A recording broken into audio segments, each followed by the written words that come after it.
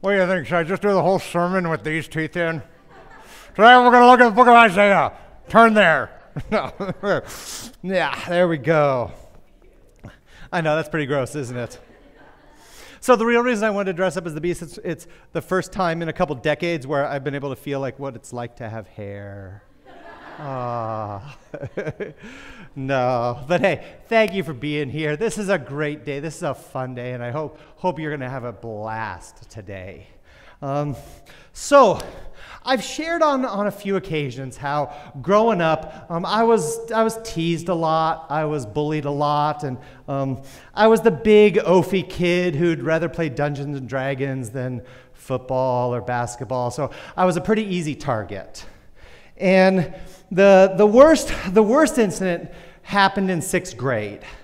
We were on a class field trip, and a group of guys kind of cornered me out in the woods away from everybody else. No one could really see us. There we go. Thank you. And so they cornered us. They cornered me out in the woods, and then this group of guys proceeded to pee all over my legs. And then one guy in particular, the ringleader named John, he grabbed me and then proceeded to parade me around to some of his friends. And they all laughed, and they thought it was just the most hilarious thing. But for me, it was humiliating. And I rank it as one of the most heartbreaking moments of my childhood. Well, the years went on, and man, like I hated John. I really did. I would dream of beating him up, like grabbing him, punching and kicking, and just not stopping. And I had developed this whole revenge fantasy. Through most of middle school, I played out this revenge fantasy in my head. But as often is the case, years go on. John moved away. No one ever heard from him again. I never heard anything from him. I went on into high school. And then in high school is when I accepted Christ as my own Lord and Savior. And so that was a major turning point for me. And one of my really good friends from church, because I made new friends at church. I'd never been to church before. His name was Chris. And he had been a Christian his whole life, much more mature, and I really looked up to the guy. Well, one summer, he went on a missions trip to Haiti. He went on a 2-week trip down to Haiti, and then when he came back, he was so excited, as often is the case in a trip like this, and he was just pumped, like on fire for God. And the first Sunday back, he grabs me. Oh, there are my horns. Oh, well, there we go. And so it's the first Sunday back at church. He grabs me and goes, "Hey, Greg, I gotta introduce you to someone. This guy I met at the trip. He's amazing. He's so inspiring. Greg, this is John." And there he was, the guy I had spent years dreaming of just beating to a pulp, was standing in front of me. I didn't say anything. I just said, "Nice to meet you," and I walked away. I walked out of the youth room, and I was just reeling. I was filled with just this tornado of emotion, and I did not know what to do. But I knew I had to do something. So I walked back up, walked up to John. I said, "John, do you remember me?" He nodded his head, and it was tense. You could tell. And I kind of stared him down a little and said, "I want you to know that I forgive you for what you did to me in 6th grade." And at that, his body just released. And he thanked me. He apologized. He said he was such an idiot. He was so stupid back then. And we talked a little more, and then we went our way. And I never saw John again. And little did I know that moment in time, that single decision that I made as a 17-year-old, would be a defining moment in my life. That choice revenge or forgiveness. That single choice would drive me over and over again for the rest of my life. That was the day that I chose to say, I believe in forgiveness. And that's the line of the Apostles' Creed that we're going to look at today. We've been in the middle of this series going line by line, phrase by phrase through the Apostles' Creed.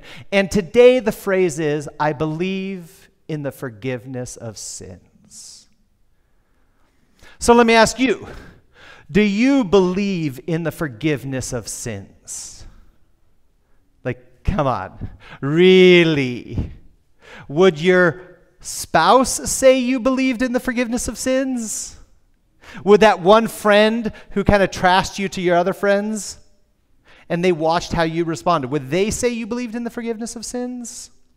What does it really mean to say, I believe in forgiveness? What does that mean when we say it as part of the Apostles' Creed? Well, that's what we're going to talk about today.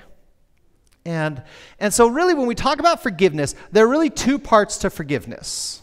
First is God forgiving us of our sins. And then second is us forgiving others of sinning against us.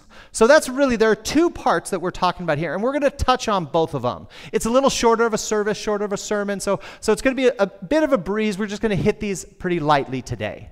But I absolutely believe that God has something to say to you today. And whether for you, maybe you answer that question and you say, you know what? I don't really believe in the forgiveness of sins. I want to punish people when they wrong me. Or maybe you just go, yes, I absolutely believe in the forgiveness of sins. In fact, I'm a pretty good forgiver. I don't hold grudges. I don't enact revenge. I'm not passive aggressive. And then some of you will say, yes, I believe in the forgiveness of sins, but your life might beg to differ. That when you actually look at when you are wronged, when you are hurt, your life doesn't quite play out. That you believe in it as much as you think you do. So those are sort of three ways we can respond to this question of, do you believe in the forgiveness of sins? So first I want to start with a definition. I want to start with a definition of what the forgiving of sins. What does forgiveness mean? And so for this, I want to turn to Pastor Matt Chandler of the Village Church down in Texas. I really like some of the stuff he's been writing and preaching on the Apostles' Creed. So here's a definition that he gave. Forgiveness is releasing someone from their wrongs fully, freely, and forever. Forgiveness is releasing someone from their wrongs fully, freely, and forever. Now, if you'd like another definition, we could turn to an equally wise person, my wife, Pam Foa. When I asked her earlier in the week, I said, hey, what do you think the definition of forgiveness is? So she said, forgiveness is giving up the right to punish someone else. I'm like, okay. And as the one she usually punishes, I like that definition. Forgiveness is giving up your right to punish someone else. So let's see what Scripture has to say. There is a ton in Scripture about forgiveness. That should not surprise any of you. This could be the first time you walked into a church, and that statement would not surprise you. Because even you would know that Christians are supposed to forgive other people. They're supposed to be forgiving people. Okay? So what are we going to look at? Where do we turn out of all of the options? Well, we're going to go back to the Old Testament. We're going to look at Psalm 103. And just the first 12 verses, not the whole thing, just the first 12. And what I love about Psalm 103 is it paints this incredible picture of what God has done for us. You see, this is what's called a psalm of thanksgiving. Sometimes also called a psalm of praise. And you'll see it. It starts out with the word praise. But this is a psalm of thanksgiving and praise, where it talks about who God is and what God has done for us. And so in this one, I want you to particularly pay attention. I want you to listen for the statements about what God has done for us. And I've highlighted them in yellow in case you're a little sleepy from last night. Here we go. Praise the Lord, my soul, my inmost being. Praise his holy name. Praise the Lord, my soul, and forget not all his benefits. Now he starts talking about his benefits. Who forgives all your sins and heals all your diseases, who redeems your life from the pit and crowns you with love and compassion, who satisfies your desires with good things so that your youth is renewed like the eagles. The Lord works righteousness and justice for all the oppressed. He made known his ways to Moses, his deeds to the people of Israel. The Lord is compassionate and gracious, slow to anger, abounding in love. He will not always accuse, nor will he harbor his anger forever. He does not treat us as our sins deserve, or repay us according to our iniquities. For as high as the heavens are above the earth, so great is his love for those who fear him. As far as the east is from the west, so far has he removed our transgressions from us. Now that's an amazing psalm to meditate on. If you're ever feeling down on life, down on church, down on God, anchor yourself in the first 12 verses of Psalm 103, and it'll get you in a good headspace. So, excuse me. So there are three sentences that I want to focus in on today. Three sentences out of this psalm that I want us to lock in on. Okay? And because these three ideas that the psalmist hits are fundamental to forgiveness. They're fundamental to receiving forgiveness from God, and they're fundamental to giving forgiveness to other people. And if you struggle with forgiveness, okay, and for all of you out there, and I know there are a lot of you, if you struggle with forgiveness, chances are really, really good that you don't actually believe one of these three statements. Because these three statements are the forgiveness killers. They will destroy forgiveness in your life. You won't be able to receive it. You won't be able to give it. That's why these three things that the psalmist talks about are so, so important. So first is verse 8. The Lord is compassionate and gracious, slow to anger, and abounding in love. This says that God is forgiving. God is forgiving. Okay? It comes out of his character. It comes out of who he is. And if you don't really believe that God is forgiving, you're not going to go to him when you fail. You're not going to see him as an ally in your pursuit of Christ-likeness. In fact, you're actually going to distance yourself from him. And I've seen it 1,000 times. You start getting involved in something that you know is wrong. So you stop coming to church. You stop going to life group. You don't return the texts from your church friends. Okay. Some of you might even be doing that right now, and this is kind of your big change to come to church right now. And some of you are trying to reach out to someone and they're ignoring you. So we do it a lot. And what this means is you don't really believe that God is forgiving. And what's hard about this one is the biggest obstacle you and I have to believing that God is forgiving is our experience with our earthly parents. We love to say that church is what has shaped our view of God. That might be true, but it's how we have interacted with our parents since birth. That's what has influenced how we interact with God. So maybe you had parents that were quick to anger, parents that threatened to withhold their love if you did wrong. And then when you did wrong, they did withhold their love.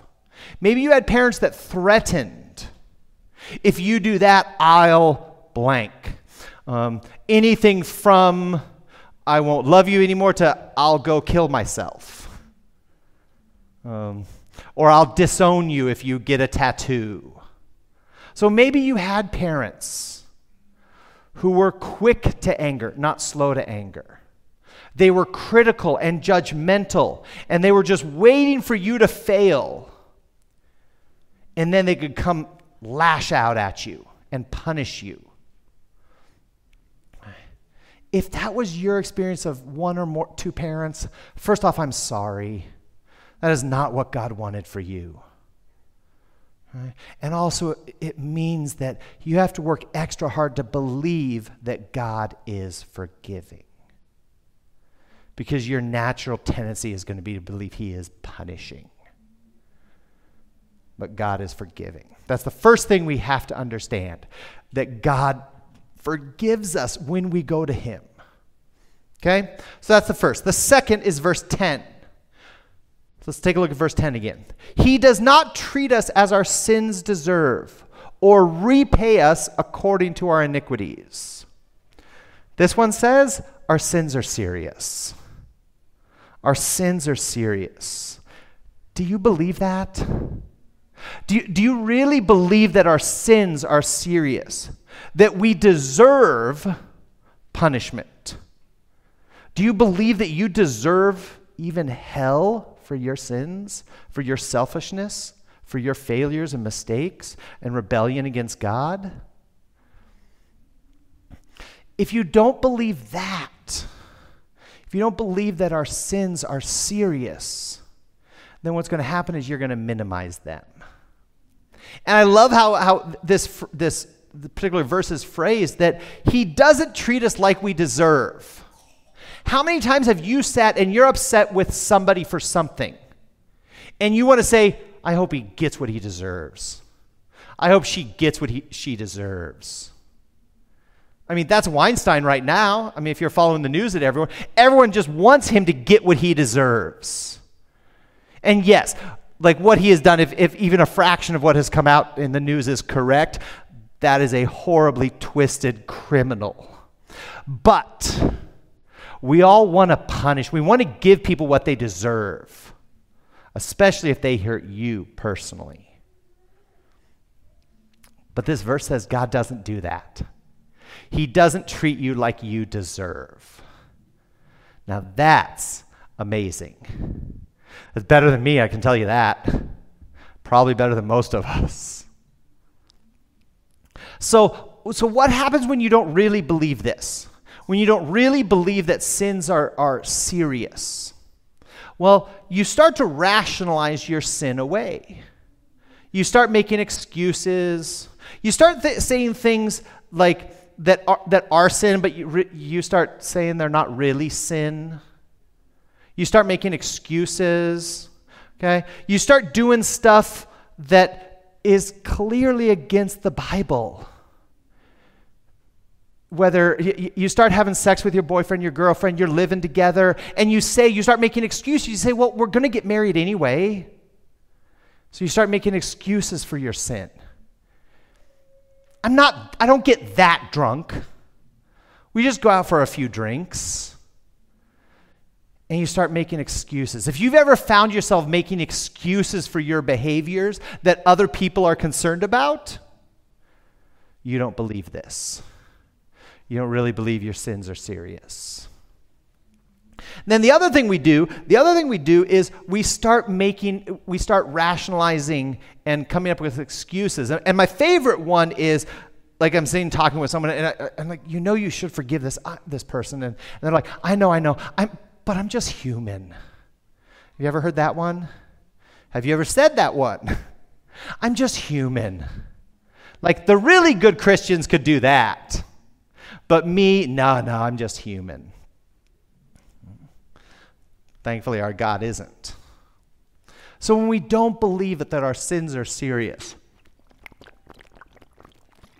we're going to make rationalizations. We're going to minimize our sin. We're going to make excuses. Okay? Third on the list is verse 12. 2 verses down, and here it is. As far as the east is from the west, so far he has removed our transgressions from us. Transgressions, that's another word. It's sort of a synonym for sin that's used throughout the Old and New Testaments.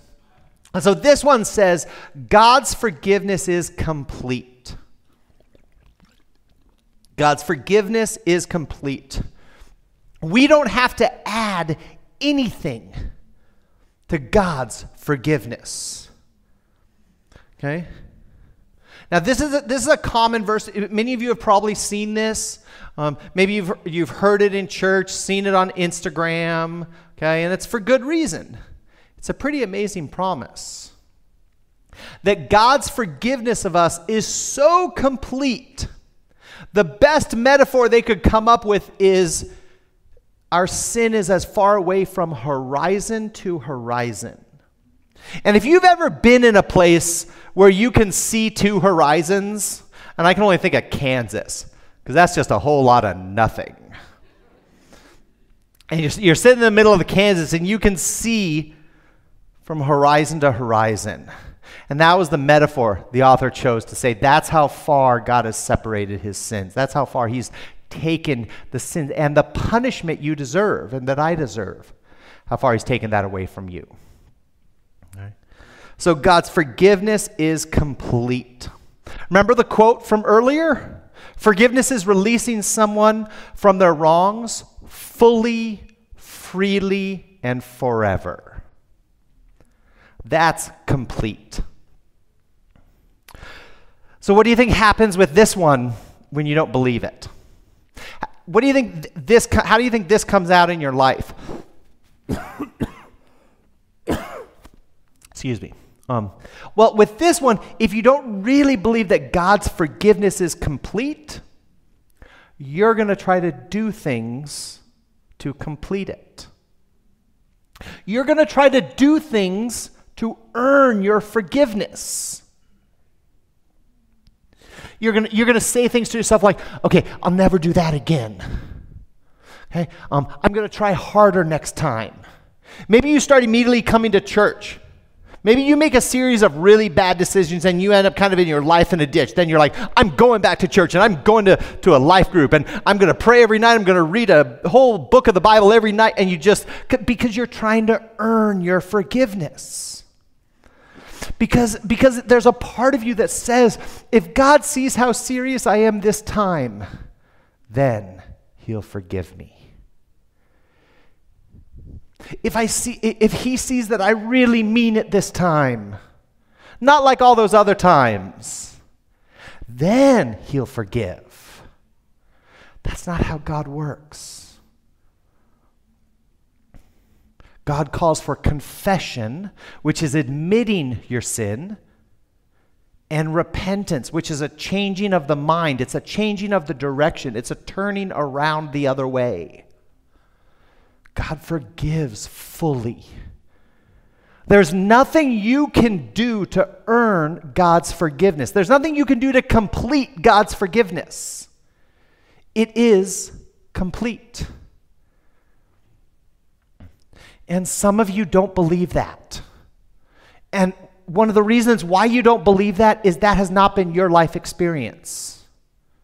Maybe you are with a spouse who you have to earn forgiveness. You have to work hard enough, then they'll trust you again. Then they'll do this or that. Then they'll love you again. Or maybe you have parents that, in a sense, kind of force a form of penance out of you. They want to see how badly you feel. And if you don't feel badly enough, they'll make you feel badly enough. Because they want to see how much you're suffering. Then you can be invited back into relationship and love and acceptance. So if that was part of your childhood, this is hard for you to believe, that God's forgiveness is complete. So what is it for you? What is it for you? What is the one of these that you don't really believe? Is it God is forgiving? Our sins are serious? where God's forgiveness is complete? What is it for you? And a day like today is the time to own up to it and say, okay, God, I confess I don't really believe my sins are serious. Or I don't really believe that you are forgiving. Lord, I'm sorry that I've been trying to earn your forgiveness this whole time. That I've been trying to earn your love this whole time. But I can almost promise that every one of us in here doesn't believe one of those three statements. And you will never really be able to receive God's forgiveness or give forgiveness to another person. Free another person from their guilt. You will never really be able to do that until we believe these three things. And that's what it means when we say, I believe in the forgiveness of sins. We're saying, I believe God is forgiving. I'm going to go against the lessons I've learned, the things I've seen, the things I've experienced. I believe my sins are serious. I am not going to minimize it. I'm not going to brush away my sin. I'm going to stop making excuses. Or I'm going to embrace God's complete forgiveness. I'm going to stop trying to earn God's love by thinking if I do enough things, then God will love me again. So whatever it is for you, as we close and recite the Apostles' Creed together, we're going to end on the line, I believe in the forgiveness of sins. And now is your opportunity to reject the narratives that you have bought into, consciously or unconsciously. Now's the time, today's the time, every time you see the Apostles' Creed is the opportunity for you to reject the lies you've believed. And for me to reject the lies I've believed. And to say with a loud voice, I believe in the forgiveness of sins. So that's how we're going to close today. Like we've been doing each of the sermons, we're going to close by reading the Apostles' Creed together. And we're only going to read up to that line. We've got 2 more lines. That's next week. So come join us as we finish off. Okay? So everyone stand on up. And like we do every week that I say, if these are statements that you believe, then say it loud and say it proud. If there's some of this that you don't believe, that's okay. You can stand and listen to the testimony of those that do believe. If there's some you're wrestling with, and maybe you're in an X-Files position and you say, I want to believe, then your first start is to say it. And say, God, this is what I want to believe. I want to believe in the forgiveness of sins. Because the Bible tells me so. And because it's who you are. So you can read along with me. You can sit and listen to those around you declare what they believe. Here we go. Let's pull it up. I believe in God, the Father Almighty, creator of heaven and earth. I believe in Jesus Christ, God's only Son, our Lord, who was conceived by the Holy Spirit, born of the Virgin Mary, suffered under Pontius Pilate, was crucified, died, and was buried. On the 3rd day he rose again. He ascended into heaven. He is seated at the right hand of the Father, and he will come again to judge the living and the dead. I believe in the Holy Spirit, the holy universal church, the communion of saints, and the forgiveness of sins. You can be seated. Join me in prayer. God, thank you that you forgive us. We don't deserve it, but you grant it. It's an act of your character. It's an act of your love for us, and it's an act of your grace. It is not an act of anything we do. God, so forgive me. Forgive me for my sins and my selfishness and my pride and my over-reliance on myself. God, and I stand before as pastor of River Life to pray forgiveness for them on their behalf. God, I pray that they can turn to you and say, God, forgive me, and fully believe that you will forgive them. That is an incredible gift, and I thank you. And I thank you that you forgive us. And because of that, we can forgive other people. You have freed us from our own guilt, for our own punishment, from our own shame and hell. And you have given us the power and the ability to free others from theirs.